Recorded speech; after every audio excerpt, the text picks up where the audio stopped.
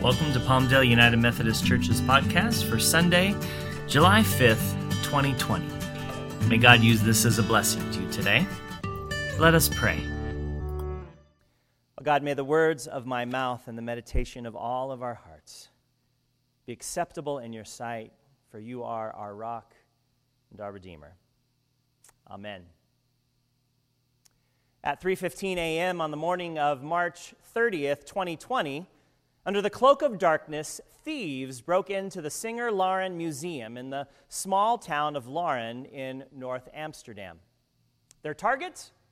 This painting, the Parsonage Garden at Nieuwenan in spring 1884. It was painted by the Dutch master Vincent van Gogh and valued at over $6 million. I'm extremely pissed off that this happened, the museum's director, Jan Rudolf Delorme, said at the press conference the following morning. This is a huge blow. It's extremely difficult, especially at these times, he continued. Well, here's video footage released by the Dutch police showing the break-in.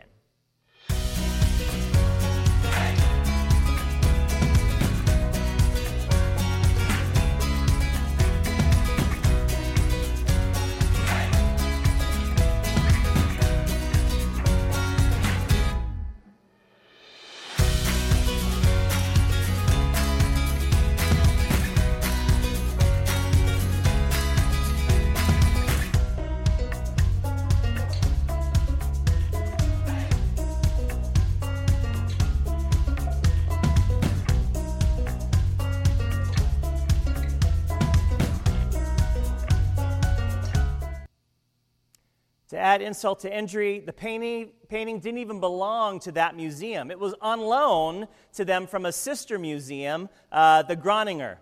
It was the only Van Gogh piece in the Groninger's museum's collection as well. It was painted when Van Gogh was living in Nieuwenan, where his father was a pastor between the years of 1883 and 1885. And it depicts the ruins of the village church, which the artist could see from his father's house. By the way, the day in which the painting was stolen, March 30th, just so happened to be Vincent van Gogh's birthday. Go figure. Well, welcome to the second week in our brand new summer sermon series entitled Masterpiece, the spirituality behind classic works of art. And for 4 weeks this summer, we are going to the museum together. We're going to be examining a different masterpiece each week. We're getting to know the artist and finding out how each particular piece was created, and then looking for the spiritual connections that are either explicit or implicit in the piece. And hopefully along the way, you'll not only learn something new, but be encouraged and possibly challenged in your own faith journey. Today we're looking at this amazing work, The Starry Night by Vincent van Gogh, one of my personal favorites. If you log on to Wikipedia, here's what you'll read. He was a Dutch post-impressionist painter who is among the most famous and influential figures in the history of Western art. In just over a decade, he created about 2,100 artworks, including around 860 oil paintings, most of which date from the last 2 years of his life. They include landscapes, still lifes, portraits, and self-portraits, and are characterized by bold colors and dramatic, impulsive, and expressive brushwork that contributed to the foundations of modern art. He was not commercially successful, and his suicide at 37 came after years of mental illness, depression, and poverty. So if you didn't know, now you know. One of the world's most famous painters was not a success during his lifetime. In fact, of his 2,100 pieces of art, he sold only one while he was alive. Just one. This piece, the Red Vineyards at Arles, which now resides at the Pushkin Museum in Moscow. But there is so much more to Vincent van Gogh than this first paragraph from Wikipedia. Just you wait. Vincent van Gogh was born on March 30th, 1853 in the Netherlands. And he was the oldest of 5 surviving children to Theodorus and Anna. By the way, this is the only portrait of Vincent. It was done when he was 19 years old. Much of what I have to share with you this week comes from Ken Geyer's book, Windows of the Soul. And you've heard me mention Ken's writings a lot. Last week I borrowed extensively from his book, The Work of His Hands. Well, Windows of the Soul was the very first Ken Gire book that I ever read, and it had such a lasting impression on me. It compelled me to read other pieces by him. Vincent started out his life wanting to sow the words of the Bible to the poor and the working class people. As I mentioned earlier, his father was a pastor, and in preparation for this task, Vincent would sit at his father's desk night after night and copy page after page of the Bible, translating it into English, German, and French. He wrote, "I read it daily, but I should like to know it by heart and to view life in light of its words." While in London, he went to the remotest parts of the city and preached to the poorest of the poor. He was destined to follow in his father's vocational footsteps as a pastor, and so he sought a theological education. But Vincent's temperament, zeal, and, shall we say, eccentricities distanced him from the religious establishment. One of his fellow students said, he didn't know the meaning of submission. And maybe that's why the school that he attended assigned him, more as a concession than a commission, to be a lay evangelist to an impoverished coal mining town. It was the spring of 1879. Vincent was assigned to the coal fields of southern Belgium. He was 25 years old. He had already been an art dealer, a language teacher, and a bookseller, but none of those left him feeling fulfilled. His heart was intent on devoting himself to his fellow humankind, and so that's what ultimately brought him to Belgium. The conditions in which the miners worked were abysmal. Laboring in the dark and gaseous bowels of the earth, they faced the dangers of the poisoned air, explosions, underground flooding, and the collapse of the mine itself. In fact, the long hours of back-breaking labor took their toll on the miners as well. Most of the miners, he wrote, are thin and pale from fever. They look tired and emaciated, weather-beaten, and aged before their time. So early in his tenure to the Bornage community, a mining disaster shook their small area.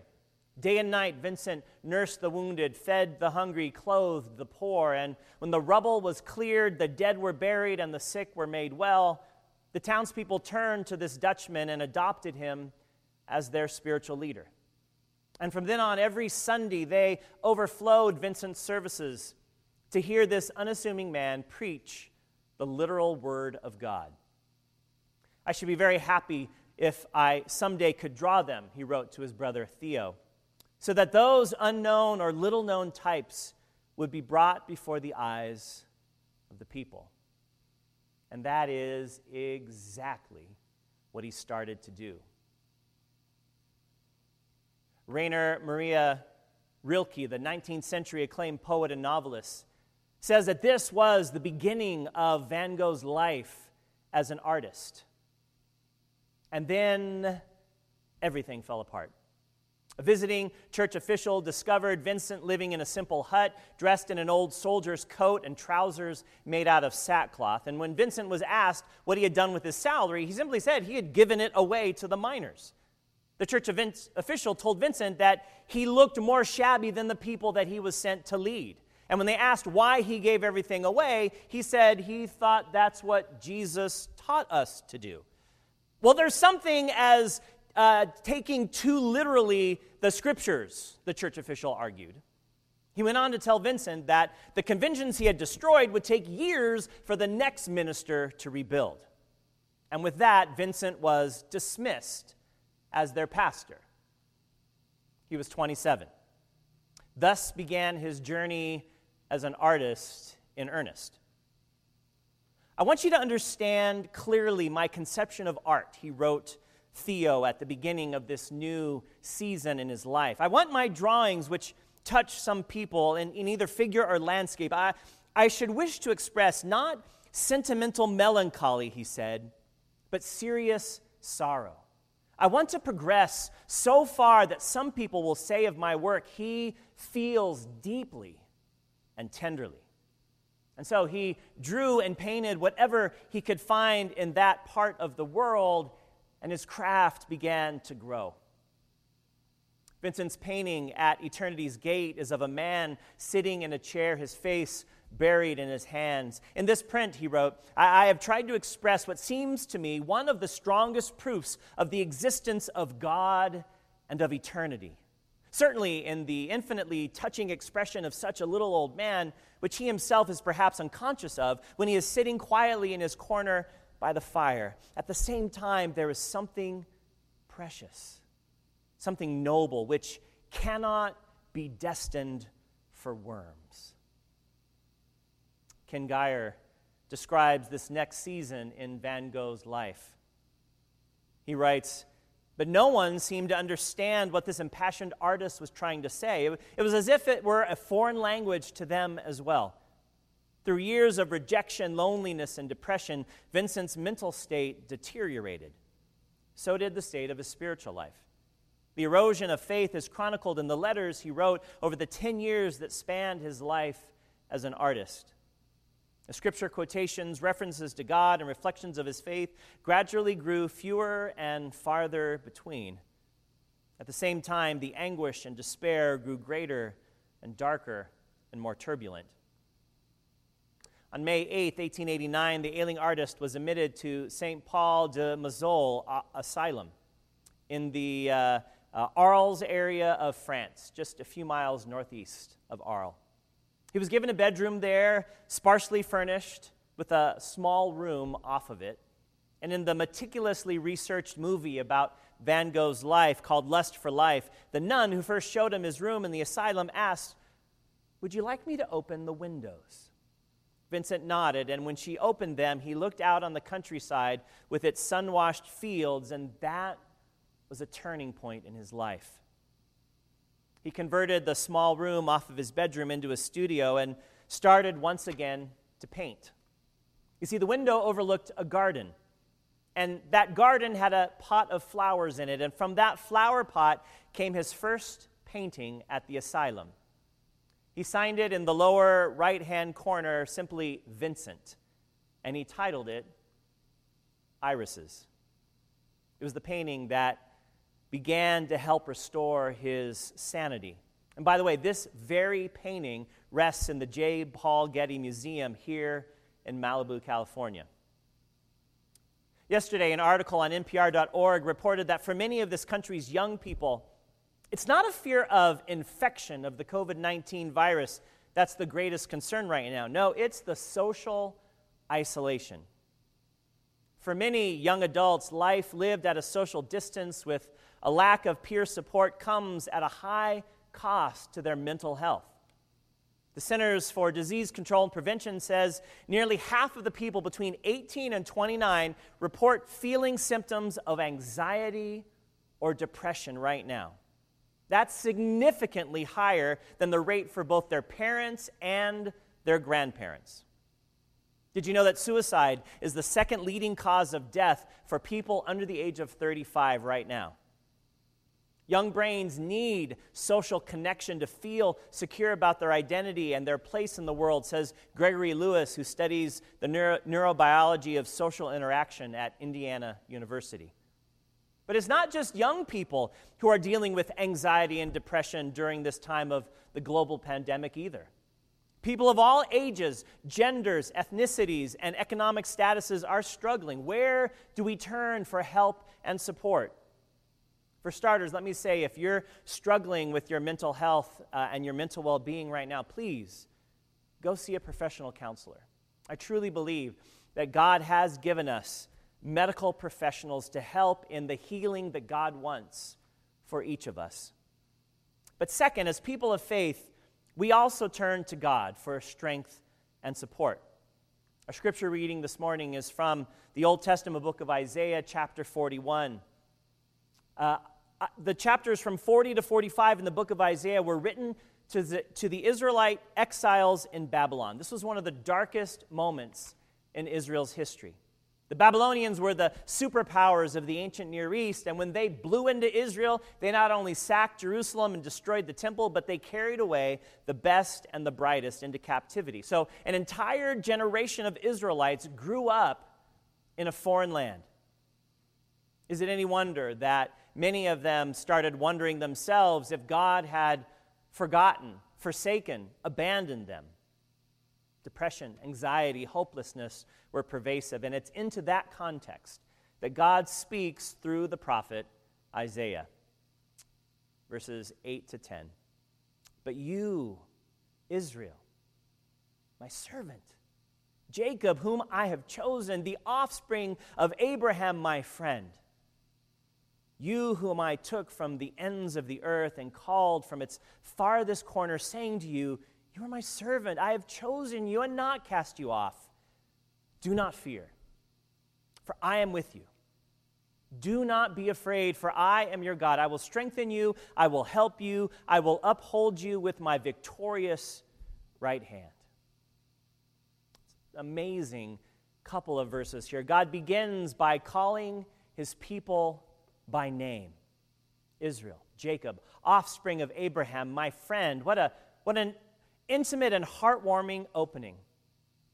A 2006 study from the Institute of the Study of Child Development revealed that having one's own name, hearing one's own name, has a tremendous impact on our brains.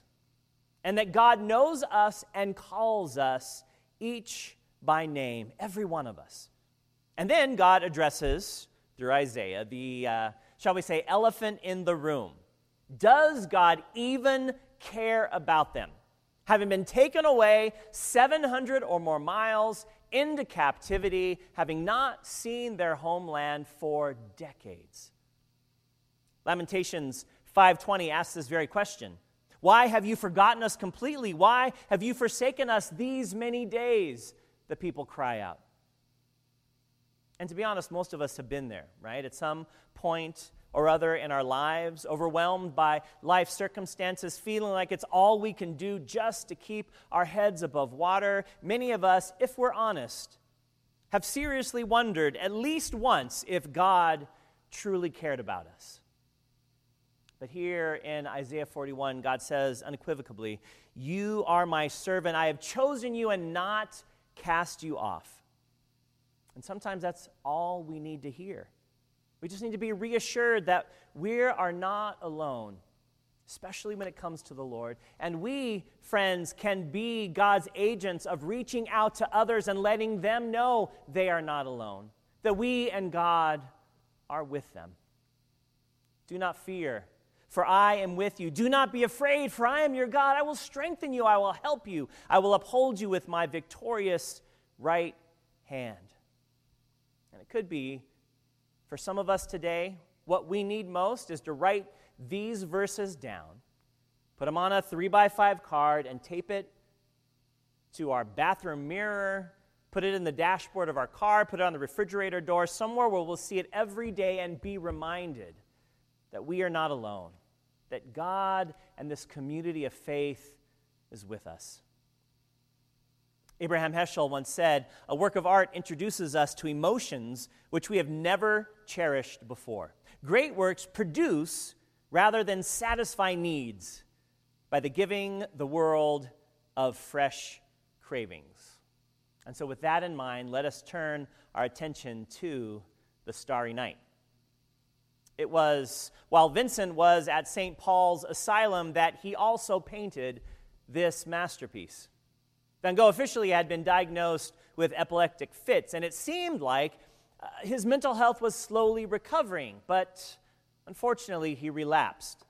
He began to suffer hallucinations and have thoughts of suicide as he plunged deeper into depression, and accordingly there was a tonal shift in his painting. He returned to incorporating the darker colors from the beginning of his career, and Starry Night is a wonderful example of that. Blues dominate the painting, blending hills into sky. The little village lays at the base in the paintings in browns and grays and blues, and even though each building is clearly outlined in black, the yellow and white of the stars and the moon stand out against the sky, drawing our eyes heavenward. One of the biggest points of interest about this painting is that it came entirely from Vincent's imagination. None of the scenery matches the area surrounding St. Paul or the view from his window. It was a remarkable break from all the other ways he had painted in the past. In this painting, we see something of the dark night of Vincent's soul, but in it we also see something of the starlight, the hope.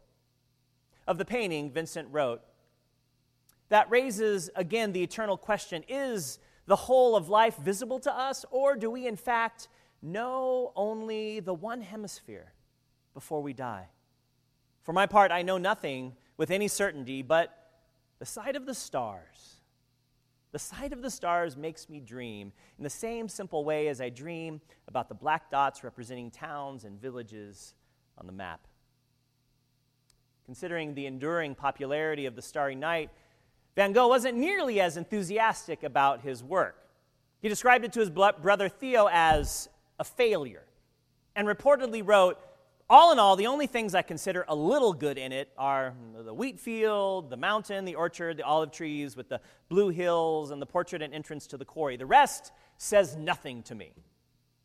In the end, only Theo could see the bright light in Vincent's soul. Everyone else just saw a life lived in darkness, if they stopped long enough to see even that. "There may be a great fire in our soul," wrote Vincent of his own life, "yet no one ever comes to warm himself at it.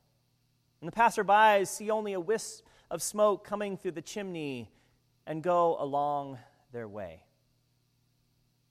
Let the gravity of that statement sink in. How sad life must have been for him to feel so deeply, to want to communicate those feelings so passionately, and yet literally to have no one pay attention or connect with anything that you're trying to say. Eventually, his physical, spiritual, mental, and emotional states all deteriorated. Darkness closed in everywhere. In the end, only Theo understood the passion burning within Vincent, a fire that burned and burned until at last it burned out. That last spark is captured on the canvas in a picture he painted in July of 1890, titled simply "Cornfield with Crows." Vincent wrote Theo about the painting, "A vast field of wheat under troubled skies." That's the way he described it. "And I did not need go out of my way to express sadness and extreme loneliness." Somewhere in those vast fields under those troubled skies, Vincent shot himself.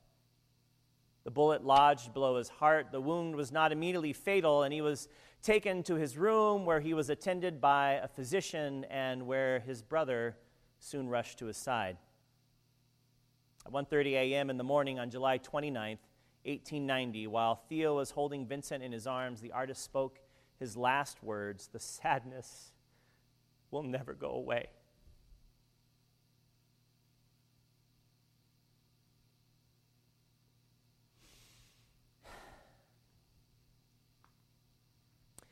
In 1971, Don McLean released his American Pie album. The third track on the project was a song entitled "Vincent." "Starry, starry night, paint your palette blue and gray. Look out on a summer's day with eyes that know the darkness in my soul. Shadows on the hills, sketch the trees and daffodils. Catch the breeze and the winter chills and colors on the snowy linen land. Now I understand what you tried to say to me, how you suffered for your sanity, and how you tried to set them free. They would not listen. They did not know how. Perhaps they'll listen now." It's a brilliant song, actually, that so accurately captures the tortured genius that was Vincent van Gogh. Misunderstood, unappreciated in his time. They would not listen. They did not know how. Perhaps they'll listen now. Christ, said Van Gogh, is more of an artist than the artists. He works in the living spirit and the living flesh. He makes men instead of sinners. Like Vincent, Jesus drew our attention to sowers in a field, birds of the air, flowers in the field, and the faces of the poor. Like Vincent, he has, to borrow Don McLean's words, eyes that know the darkness in each of our souls. Like Vincent, he tried to set men and women free. Many would not listen. But unlike Vincent, who died from self-inflicted wounds, Jesus died from wounds inflicted by others. Unlike Vincent, whose last days were filled with despair, on the night in which Jesus was betrayed, as we shared together this morning around the table, he encouraged his disciples not to let their hearts be troubled. For he was going to prepare a place for them in his Father's house. And even in the pain of the cross, he encouraged a thief with the hope of eternity. And even in his forsakenness, he entrusted his Spirit into the hands of God. Passers-by stood at a distance and criticized both artists. They shook their heads at their pictures, and many walked away. But if you look at both pictures with the right eyes, both the life of Jesus and the life of Vincent van Gogh, you might just sense something beginning to stir deep within your soul. C.S. Lewis once said, "We sit down before a picture in order to have something done to us, not that we may do things with it. The first demand of any work of art makes upon us is surrender. Look, listen, receive." As we look at Van Gogh's Starry, Starry Night, may you look deeply. May you see the depth of feeling and struggle that he, and hope that he was trying to convey in this piece. Both the pain and the hope. And may you see glimpses of the Savior in those wild, colorful brushstrokes, who tells us no matter how dark the night may be, do not fear. I am with you. Do not be afraid. I am your God. I will strengthen you. I will help you. I will uphold you with my victorious right hand. So thanks be to God for the life and work of Vincent van Gogh. Thanks be to God for Jesus, who is the light of the world, who has come into a world that is filled with darkness, even today, friends. But the light will not be overcome by the darkness. And all God's people said, amen.